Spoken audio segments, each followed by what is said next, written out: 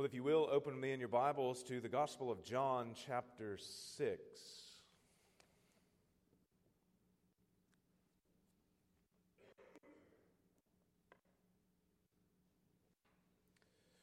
The Gospel of John, chapter 6.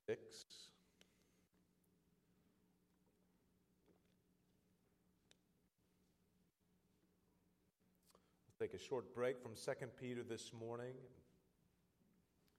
Focus our attention, our hearts, and our minds on Christmas, the birth of Christ. And I want to think specifically this morning about the reason why he came.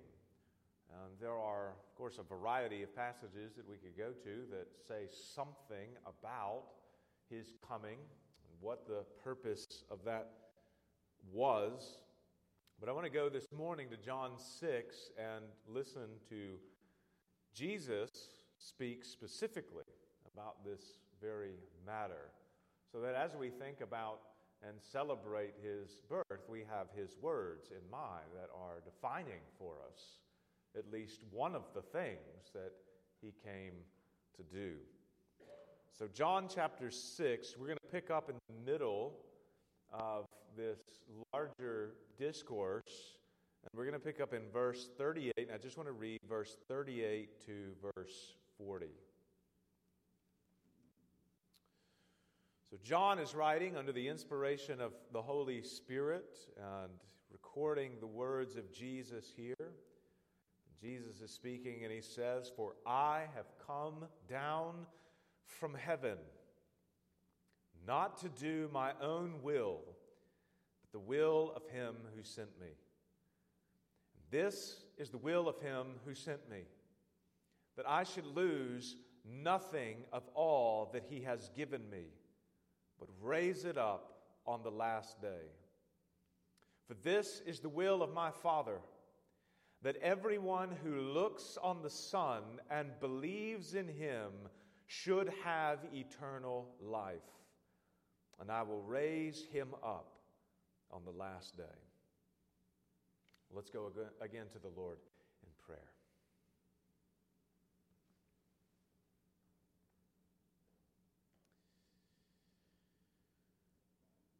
Father, as we enter into this Christmas day and this Christmas season, there can be lots of chaos and hustle and bustle and distractions.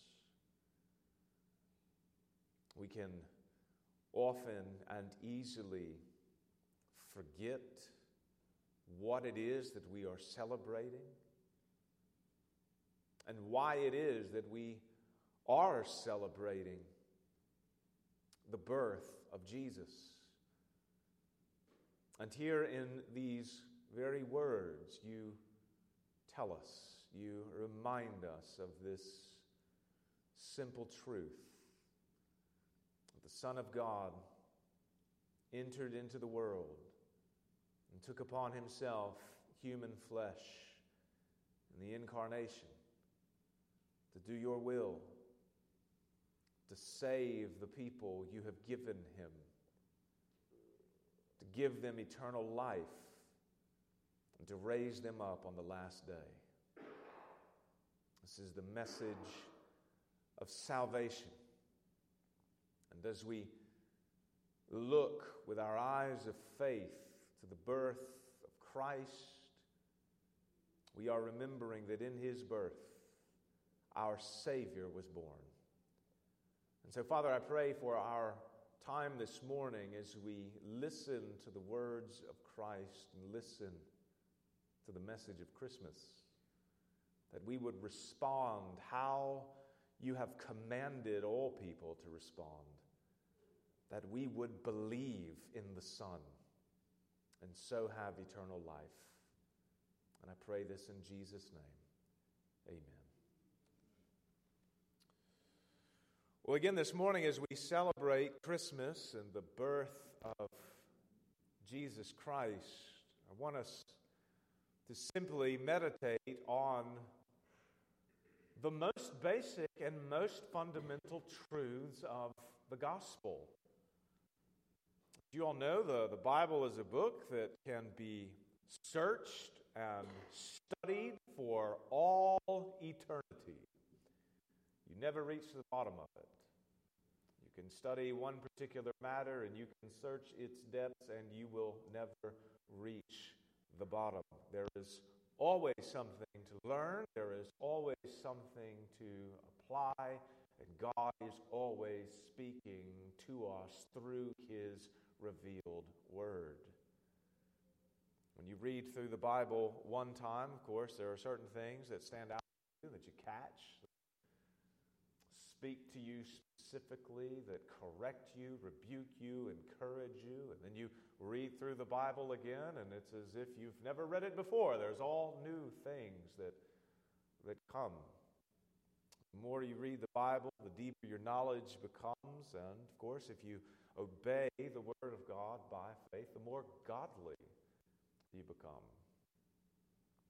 But it can be easy to go down certain trails in Scripture and forget the most basic message with all of the different issues that go on in our society. We can often read Scripture strictly with a view towards these things. Right? What does the Bible say about this matter? What does it say about that one and this particular issue that is going on? We can read Scripture with a view towards the issues, and that's okay. It has a place. We do need to do that, especially when there is some pressing matter and we need biblical wisdom. Right? We go to Scripture. We search the Scriptures with respect to those matters. But sometimes we just need to be reminded of that simple gospel message. We need to get back to the basics and hear the fundamentals of the faith. And that's what I intend to do today. The words of Jesus that we have just read from John's Gospel summarize basically the whole of the Gospel for us. It explains the beginning and the end of the Gospel. It explains the reason why Jesus came into the world and how sinners are to respond to Him. It reaches all the way back into eternity past to teach us what the will and the purposes of God are in the world, and it stretches all the way into eternity future to reveal to us what is the outcome of all of these things. What is the outcome going to be of the will of God and the outcome of those who believe in Jesus? As we're remembering the birth of Christ today, these short few verses spoken by Jesus Himself tell us who He is and what He came into the world to do. And so as we consider these words of Christ this morning, I want us to look first of all at, in essence, who He is, and more specific, where He's come from. What are His origins? We'll consider that first of all, the origins of Jesus. Notice with me again what Jesus says in verse 38. He says, "For I have come down from heaven, not to do my own will, but the will of Him who sent me." Now again, we are of course picking up in the middle of a larger discourse, but in the immediate context, Jesus has just introduced the matters of election and assurance. Verse 37, he says, "All that the Father gives me will come to me." Language of election.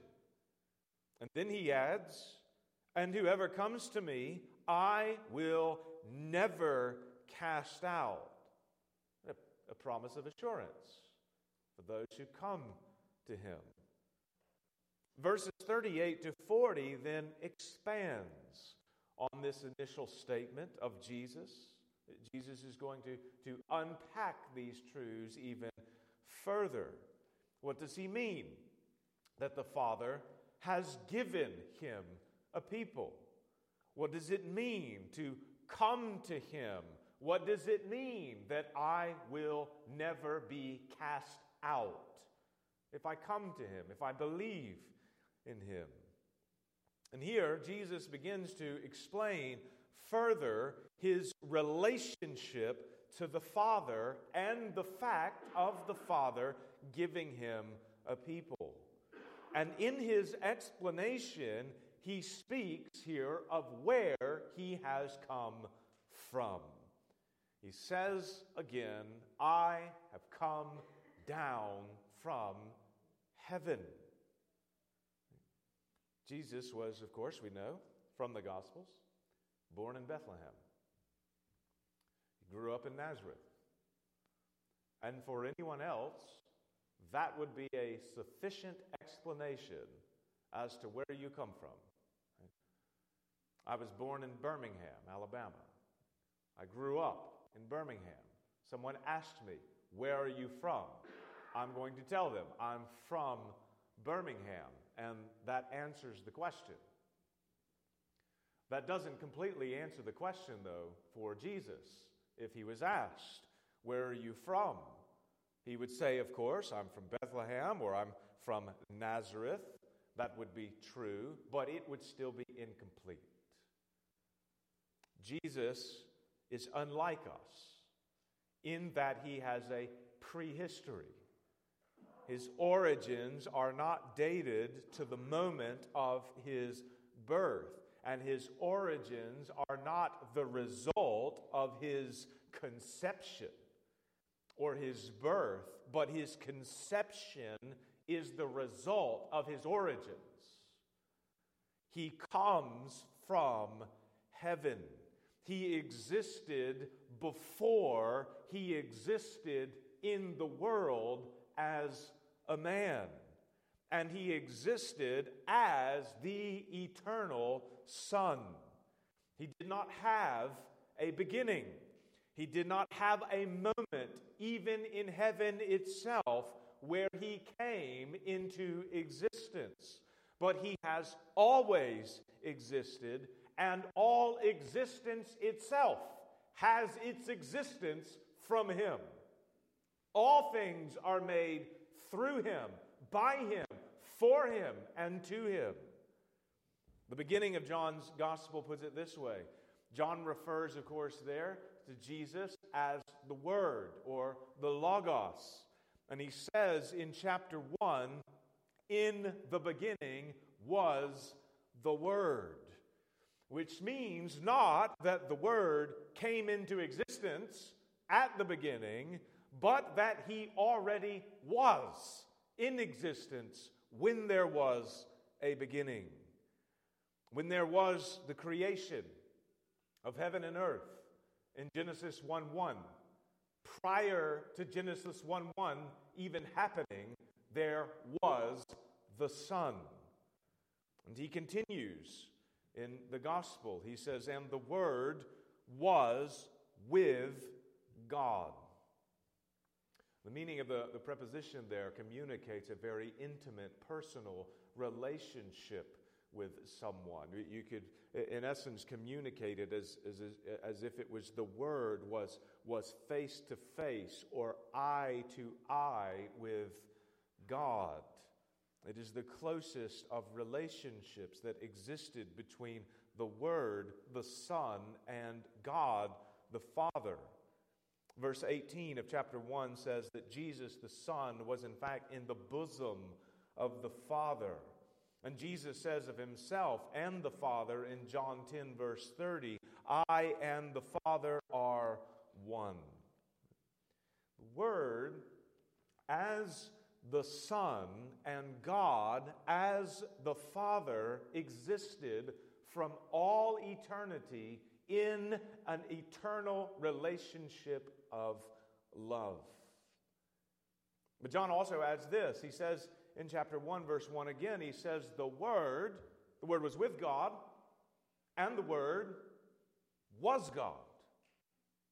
So the Word, the eternal Son, can be, of course, distinguished from God the Father as a different, what theologians call subsistence or person, and yet simultaneously he is identified as God.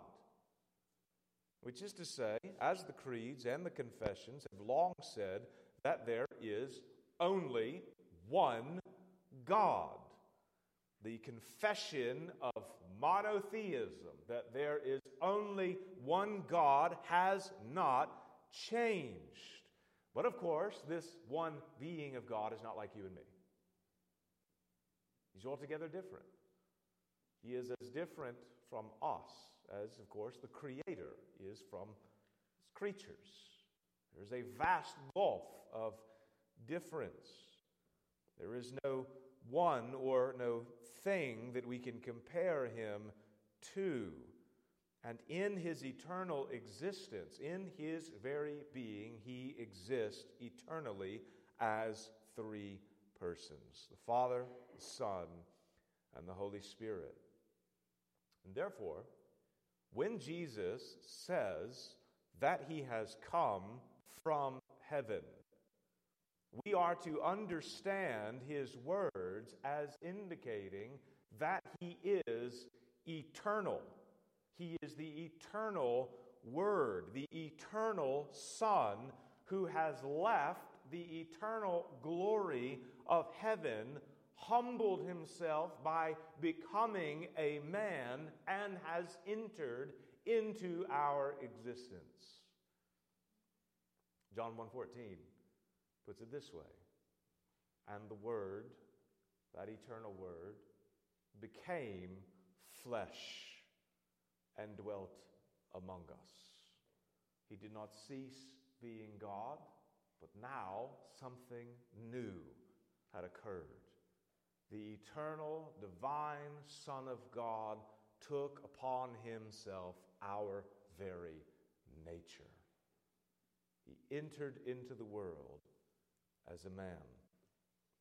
But Jesus here not only speaks of his origins in terms of coming from heaven, but also in the sense of being sent. He was sent from heaven. He comes willingly, no doubt. The will of the Father is the very will of the Son, as we will see in a moment. But in the relationship between the Father and the Son, Jesus the Son was sent. You can see in verses 38 and 39 that he refers to him who sent me. And in the parallel line in verse 40, he identifies he who sent me as my Father. Which means that when he comes from heaven, he comes with a purpose, which is the second thing that I want to look at this morning and consider, the purpose of his coming. Here's where we get into that good, simple gospel message. We start in the realm of eternity, in the realm of mystery, in the realm of things that are beyond our full comprehension. And now we come to the point where we are to listen to why that eternal Son has come into the world. He has a purpose. Jesus says in verse 38, again, I have come down from heaven not to do my own will, but the will of him who sent me. One of the purposes of his coming into the world is to do the will of the Father. The will of the Father is his will. When you see, for example, Jesus working miracles, when you see him healing the sick, when you see him raising the dead, that is not only his own will. That's the will of the Father. He is doing exactly what the Father wants him to do. When you hear Jesus preaching, the gospel of the kingdom, rebuking hypocrisy of the self-righteous. When you hear him offering the forgiveness of sins to any who would come, his very words are the exact words of the Father. There is no separation between the two. To hear Jesus speak is to hear the words of God. This is one of the reasons why, as well, at Jesus' baptism, his transfiguration, the Father, of course, spoke from heaven. But he said, "This is my beloved Son with whom I am well pleased. Listen to him." Why? Because his words are the very words of God. To hear him is to hear God. John chapter 1, verse 18 says, "No one has ever seen God. And the only God who is in the bosom of the Father has made him known." God wanted to reveal himself to the world, and he has done so exactly in and through his Son, by the Son doing the will of the Father. Additionally, another purpose we see in Jesus' coming is that he lose none of God's people. He comes into the world so that he may lose nothing of all that has been given to him. So in verse 38, Jesus says that he's come to do the will of the Father, and then in verse 39, he states what that will is. He says, "And this is the will of him who sent me, that I should lose nothing of all that he has given me." Now, don't overlook that statement. That is a very important statement. The will of the Father for the Son is that he lose nothing of all that he has given him. Jesus unequivocally states that the Father has given to him a people. This is a people given to him from all eternity. Paul puts it this way in Ephesians 1, verse 4. He says of believers that we were chosen in Christ from before the foundation of the world. In eternity past, God had a plan of redemption. He had a plan to save a people for himself. And that plan is carried out through a transaction between the Father and the Son. The Father has a people whom he gives to the Son, and the Son has a people whom he receives from the Father. And his mission, when he comes into the world, is to save that people. It is to lay his life down for his sheep. The sheep whom he knows by name because they've been given to him from the Father. We also find a third purpose for the coming of the Son, which is closely related to his purpose in not losing any of his people. And the third purpose is that he will raise his people on the last day. Notice again, verse 39. "And this is the will of him who sent me, that I should lose nothing of all that he has given me, but raise it up on the last day." The ultimate means by which Jesus carries out the will of the Father in losing none of the people who has been given to him is by raising them from the dead. That is the ultimate means by which he carries out the will of the Father. In other words, if at any point from eternity past to the present to the last day, there is someone whom the Father has given to the Son who is not raised to eternal life, the Father's will would not be accomplished and the Son would have failed in his purpose. You understand the implications of that there? There is no such thing as a person who has been given from the Father to the Son who does not believe and who is not saved and who will not be raised on the last day. There is no one who falls through the cracks leading up to that moment. Everyone the Father has given to the Son will come to the Son and will be raised up on the last day. The failure of the Son to lose someone, to genuinely have someone who came to him and then falls away, is a hypothetical that would never actually happen.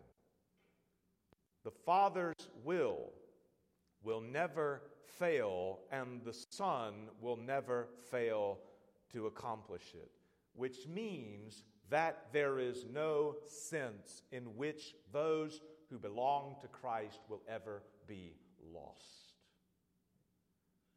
Our salvation, then, is grounded in eternity past, in the will of God, and is as fixed in the future as is the sun's rising in the morning. It is so complete that when the Apostle Paul speaks of our salvation, our being called, our being predestined, our being justified, he is able to speak of our final glorification as if it has already occurred. We who have been called and justified are glorified. How can that be? Because all whom the Father has given to the Son will be raised on the last day. Our salvation, friends, is rooted not in our own will, but in the will of God. And because of that, our security is firm. As we think specifically about the birth of Christ this Christmas morning, what Jesus' words tell us about his birth is that it was very much a missionary birth. It was a birth with a great purpose. The birth of Christ is not just a nice story about a great man who was born in a lowly manger. It is the revelation of God's eternal plan to save his people. When we remember the lowly babe, we are remembering the birth of our Savior and our salvation. And we are witnessing through the pages of Scripture the fulfillment of God's will to keep and to lose none of those who are his. There's still a third matter that I want us to consider finally this morning, which is the message of the Son. We've thus far considered the profound words of Jesus that teach us about the will of God from before the world even began. But of course, the question that often arises is, what are we to do with such knowledge? As we learn, as we come to understand things that have been planned from before we even took our first breath, what does that mean for us? What are we to do with this? What does it imply? And Jesus answers these questions by proclaiming what God's will is for us. We saw what God's will is for Jesus. What is his will for us? And Jesus gives the answer here in verse 40. He says, "For this is the will of my Father, that everyone who looks on the Son and believes in him should have eternal life, and I will raise him up on the last day." For all of its depths, for all of its breadths and its heights and its widths, the message of the gospel is really quite simple. It boils down to a very simple message.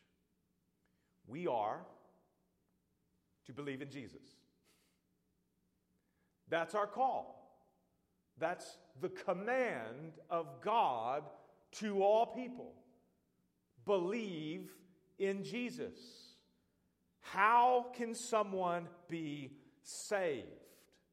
How can someone know that the Father from all eternity has given them to the Son?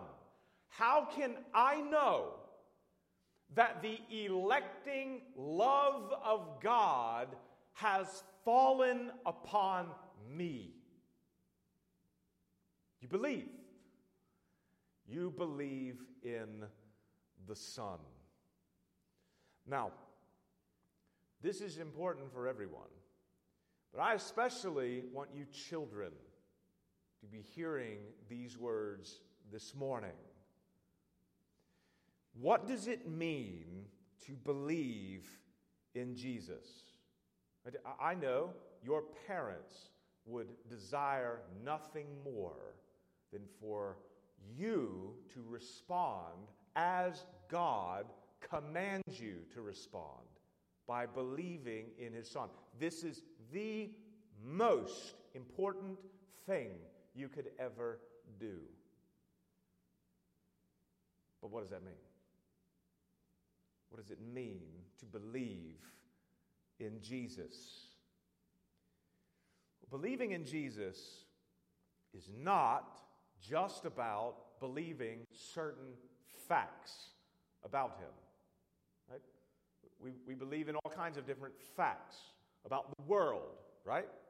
We believe that the sun rises. We believe that it's cold outside. We believe that snow is white. These are facts. We believe these things. These are true. But this is not what is intended by believing in Jesus. It includes that. We must believe that he is the Son of God. We must believe that he exists. It includes that, but it's much more. It is not just a matter of believing facts about him in your head. Neither is it a matter of inheriting belief from your family, from your parents. Your parents cannot believe for you. Because you are born into a Christian home means that you will be raised, Lord willing, under the truths of the gospel. But that does not make you a believer. You must believe yourself in Christ. To believe in Jesus means, in essence, that you trust him. I think that's probably the best English word that we can use to capture the essence of what it means to believe in Jesus, to capture the use of the mind and the heart and the will and the affections. You trust him. You trust in his word. You trust what he says. When your parents make a promise to you, right? you don't doubt what that promise is. If they promise you for your birthday, they're going to cook your favorite meal, right? You don't doubt that that's going to happen. That's going to happen. They said that's going to happen. I trust it. I believe it. I have no reason to doubt the word of my parents. You can expect that on your birthday, you will have your favorite meal because your parents have said it and you trust it. In a very similar way, when the Lord Jesus makes promises in His Word, you believe in Him in that way. You trust His Word. You trust He is who He said He is. You trust He will do what He says He will do. When His Word says that He died and He rose again so that your sins may be forgiven, you believe in Him that your sins may be forgiven. When He says that He's dying to save sinners, you bank your entire life on that promise that He will save me, a sinner, because He said so. And when He says, as He does here in John 6, that the will of the Father is that everyone who believes in Him should have eternal life, and that Jesus will raise him up on the last day, you trust that promise. And you trust His Word. You take hold of it, you embrace it, you love it, you cherish it, you savor it, knowing that because He said it, He will do it. And it will happen. You believe in Him for eternal life, and you believe in Him for the hope of the resurrection. You believe in Him, and though you die, yet you shall live forever. That is the most simple, basic message of the gospel. Many a soul have been saved by that simple proclamation. Believe in Jesus, and you shall be saved. Believe in the Son, and you will have eternal life. You may be familiar with the conversion of the Prince of Preachers, Charles Spurgeon. It did not come after hearing the most profound discourse of theology that could ever be offered. He stumbled into a little primitive Methodist church where a layman was preaching that morning from the book of Isaiah. And the man just kept repeating, "Look to Jesus, look to Jesus, look to Jesus." And Spurgeon's heart was opened and his eyes were opened to see. And he looked to Jesus and was saved. It is not a complicated matter. It has depths to it. It is a bottomless ocean that you can swim in for the rest of your life. But the most fundamental message of the gospel and our call from God is that we simply believe in Jesus and so be saved. You trust in Him, you will have eternal life, and He will raise you up on the last day. That, friends, as we are thinking and meditating on and celebrating this Christmas day, that is what all of our calls are to do. To continue to look to the Son, look and be saved. And the promise of the Word of God is that if we do this, He will indeed save us. Amen. Well, let's go to the Lord again in prayer.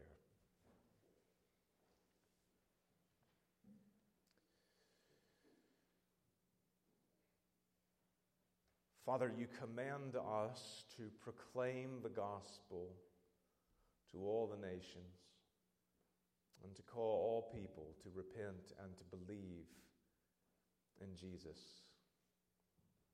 But our words will accomplish nothing unless you, by your Spirit, cause dead hearts to be made alive and to see Jesus for who he is, the King of kings, the Lord of lords, and the Savior of sinners. And so we pray this morning, we pray specifically for our own children, that as we are remembering the birth of Christ, as we are remembering the call of Christ to believe in him, that he is the Savior, Lord, that these would not just simply be stories of ages past that we tell, but that these very words would be used to bring sinners to yourself. And so, Father, we pray that you would work, that by your Spirit you would work and you would save. And we ask this all in Jesus' name. Amen.